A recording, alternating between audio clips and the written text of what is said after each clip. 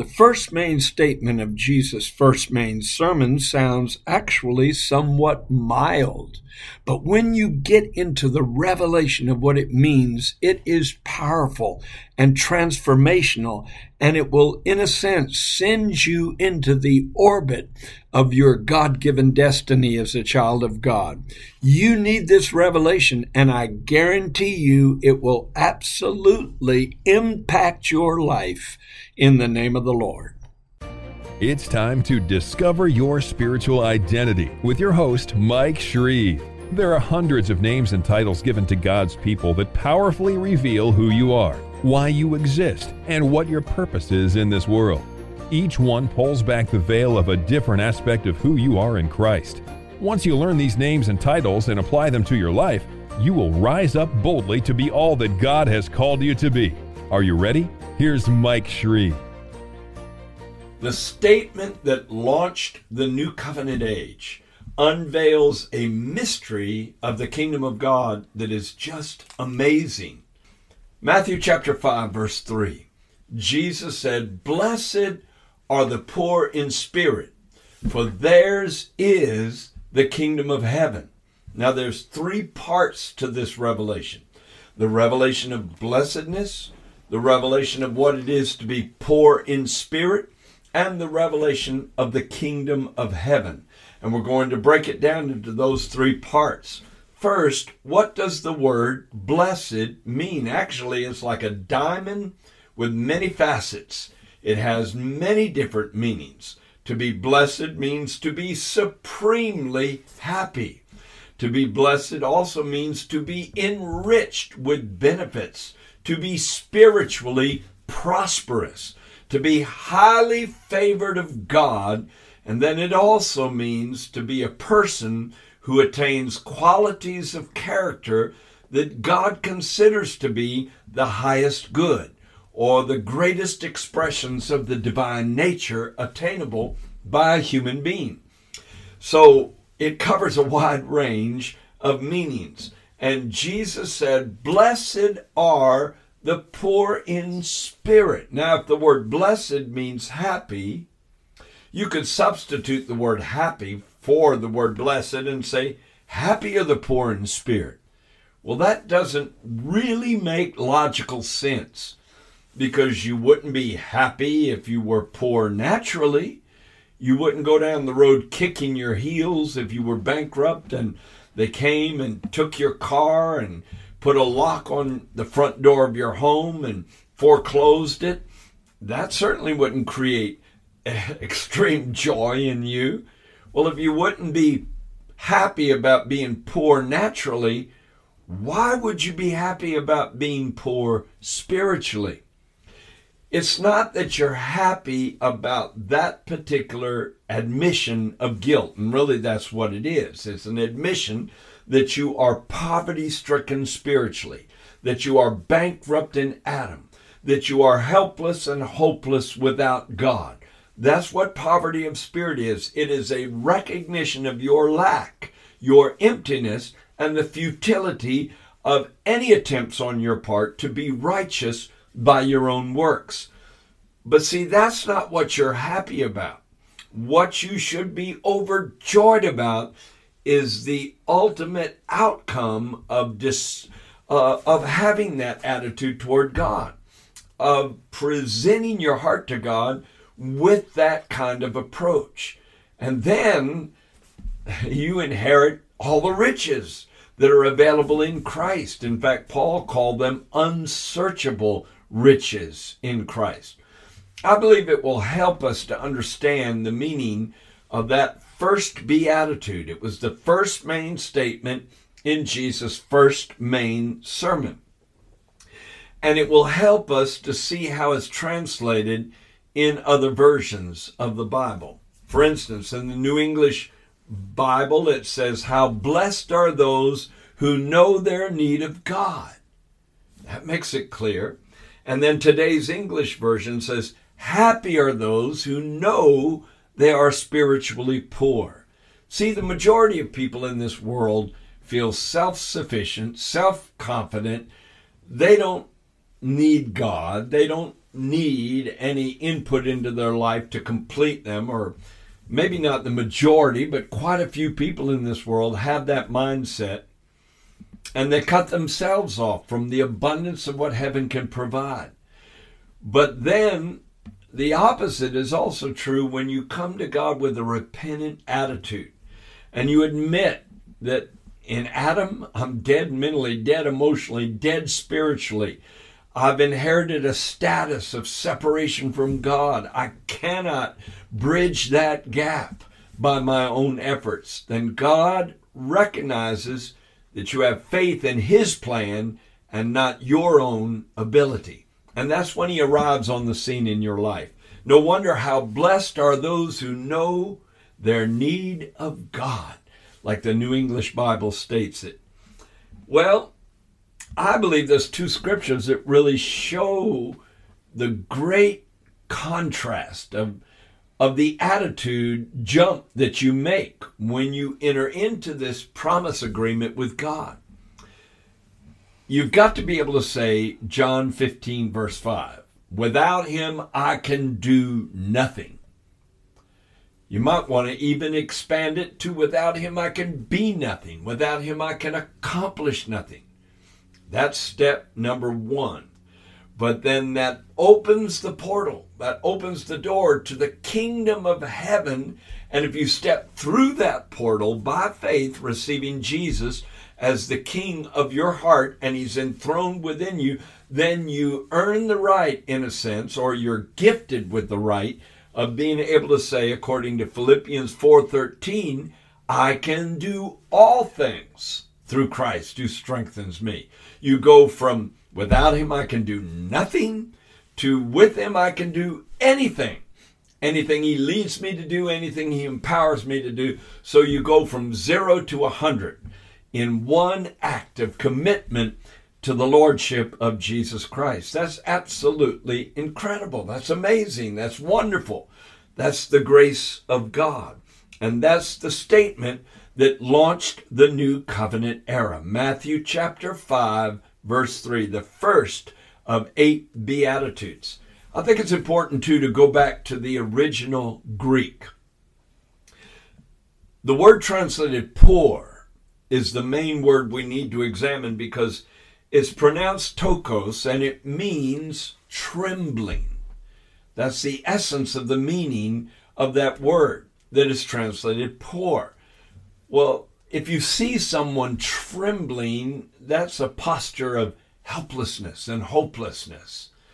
But there's a scripture that kind of relates to it in a spiritual sense, and that's Psalm 2, verse 11. It says, serve the Lord with fear and rejoice with trembling. So it carries it a step further. The kind of trembling, I think, that touches the heart of God is trembling with an awestruck attitude of heart at the greatness of God and the smallness of man, and that He would even invite you into fellowship with Him. That's what David talked about when he said the words that I'm going to share with you right now out of Psalm 40, verses 16 and 17. He said, let all those who seek you rejoice and be glad in you. Let such as love your salvation say continually, the Lord be magnified. Now here's the key part. David said, but I am poor and needy, yet the Lord thinks upon me. Now wait a second. David was probably one of the richest men in the world in his day.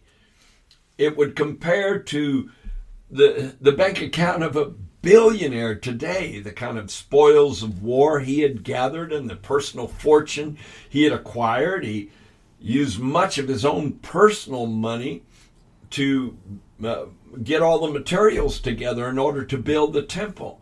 He was extremely wealthy, and yet he wasn't talking about natural wealth. He said, I am poor and needy.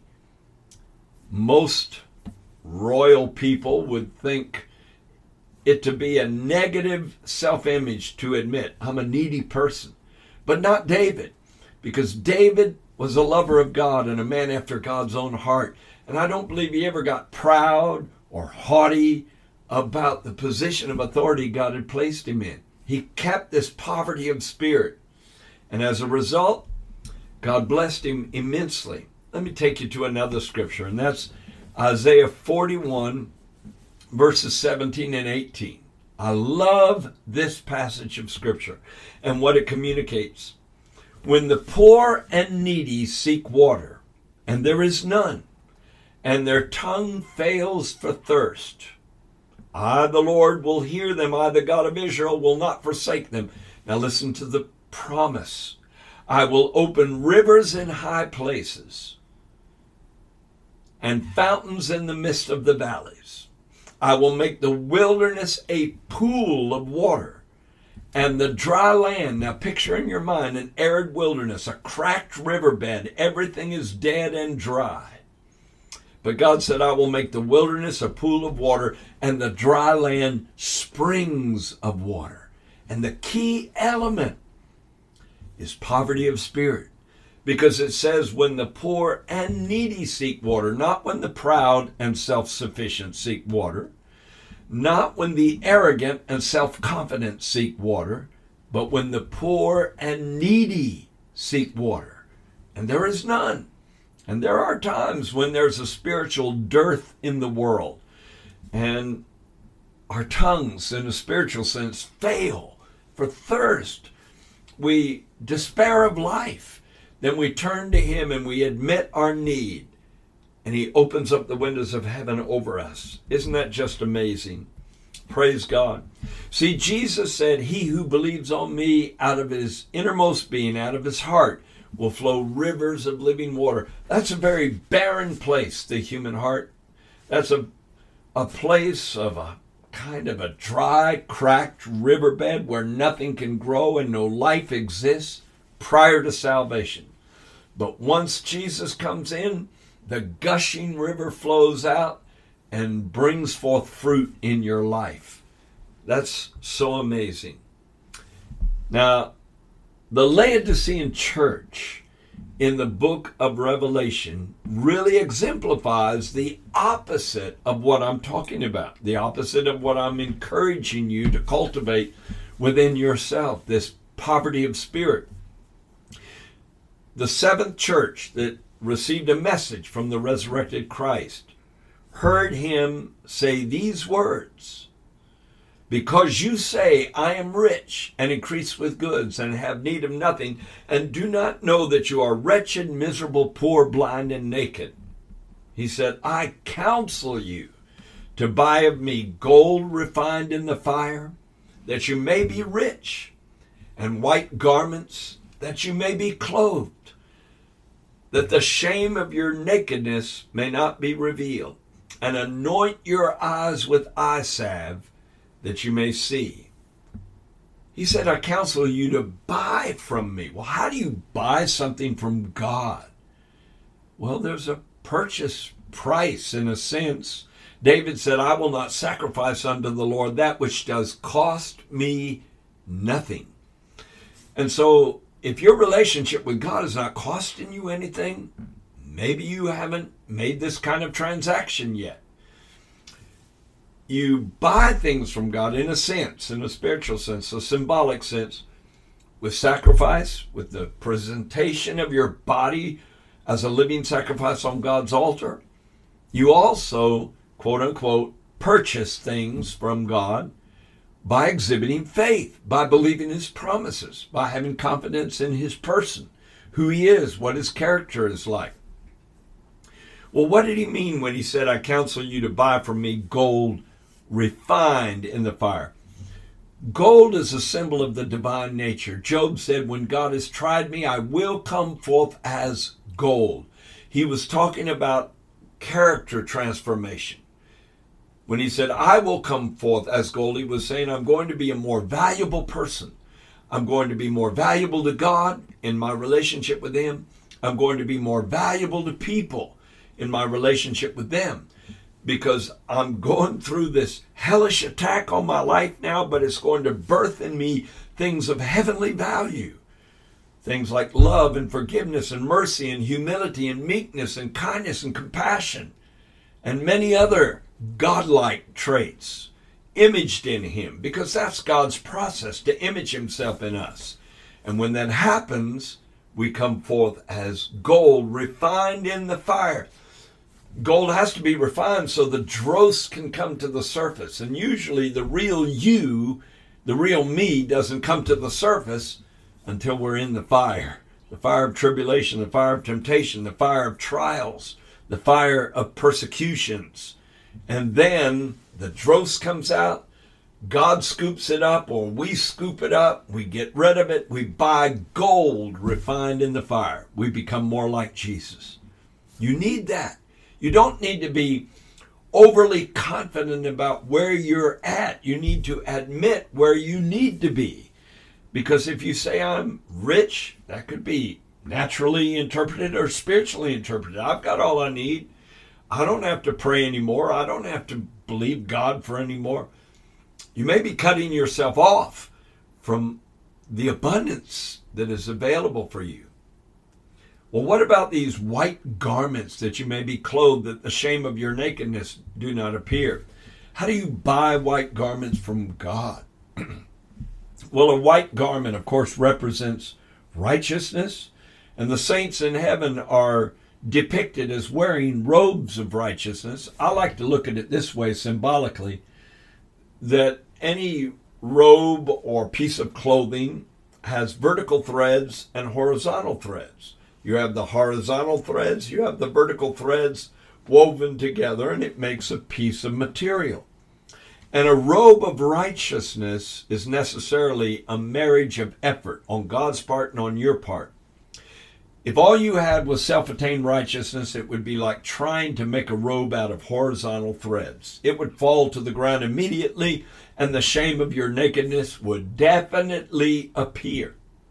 If all you had was confidence in imparted righteousness from God, but your life wasn't coming into alignment with that, then all you would have is vertical threads. And that wouldn't cover your nakedness very well if there was any movement on your part especially. But when you weave your attempt at righteousness with God's gift and impartation of righteousness, then you have a robe of righteousness that was well worth any cost that it demanded of you. And I believe that's what he's talking about here. Then he said, anoint your eyes with eye salve that you may see. In other words, you need the discernment of the Holy Spirit. You need the oil of the anointing, opening up your understanding. The Spirit of truth, showing you what life is all about, showing you yourself, showing you the nature of God, showing you not only what you have, but what you can have if you exhibit poverty of spirit. I have two more scriptures I want to cover, and then I'm going to close. This is my favorite scripture to really encapsulate everything I've said about being a person who has poverty of spirit, or a person who is poor in spirit, as Matthew 5:3 says. 2 Corinthians chapter 8, verse 9. You know the grace of our Lord Jesus Christ, that though he was rich, yet for your sakes he became poor, that you through his poverty might be made rich. Is that talking about stocks and bonds and bank accounts and stashes of gold and precious stones? No, absolutely not. It's talking about spiritual riches. It's talking about how Jesus was rich in the splendor of heaven. He was rich in fellowship with the Father. He was rich in the adoration of the angels. He was rich in the undisturbed peace of the celestial world, and much, much more. But he divested himself of those riches to come down and assume the poverty-stricken form of Adam flesh, to come under a barrage of temptations, to be tempted in all points like as we are, yet without sin. See, for your sakes, he became poor, that we, through his poverty, might be made rich. Well, he was made more poverty-stricken than any other time when he went to the cross. And that's when he became sin for the human race, the sum total of all the sin of all humanity, All those who were of the past, all those who would be of the future, it all converged on that hill called Golgotha. He absorbed it like a sponge. All that sin came into him and contaminated his soul. His soul was made an offering for sin. Otherwise, he couldn't have died because he was sinless, and death is a result of sin. And if you connect with him by faith in his absolute poverty on the cross, when even the Father forsook him, my God, why have you forsaken me? Then, at that connecting point between your helpless life and the helpful Savior who wanted to rescue you, passing to you will be the righteousness of God, because God made him to be sin for us who knew no sin, that we might be made the righteousness of God in him. One more scripture, and I love it so much. It's in Hannah's spontaneous prophetic psalm, which she apparently wrote under the inspiration of the Holy Spirit after Samuel was prophesied. She didn't know that she would name that boy Samuel yet, but Eli the high priest told her that God was going to grant her petition to have a son. And so she was rejoicing in the God who responded to her. And this is one of the lines in that beautiful prophetic psalm in 1 Samuel chapter 2. This is verse 8. The King James Version says, He raiseth up the poor out of the dust, and lifteth up the beggar from the dunghill, to set them among princes, and to make them inherit the throne of glory. What's that talking about? Is it talking about just those who are naturally poor or spiritually poor? I tend to believe it covers both, but primarily it's talking about those who have poverty of spirit. He raises up the poor out of the dust. What does the dust represent? Carnality and mortality are being represented by this statement. And the dust represents our mortality, because dust you are, unto dust you shall return. God created Adam out of the dust of the earth, and then it was declared that he would return to it. So it's our mortality. It's the curse of death over these physical bodies. But God raises up the poor out of the dust. Mortality has no more authority over you, because you've received the gift of eternal life if Jesus is Lord of your life. And then he raises up the beggar from the dunghill. What is a dunghill? For you country people, you're well familiar with this phrase. It's a manure pile, right? What would that represent? The carnal side of our nature, the lower, filthy, corrupted side of our nature that all human beings are contaminated by, dirtied by, until the precious blood of Jesus washes us clean.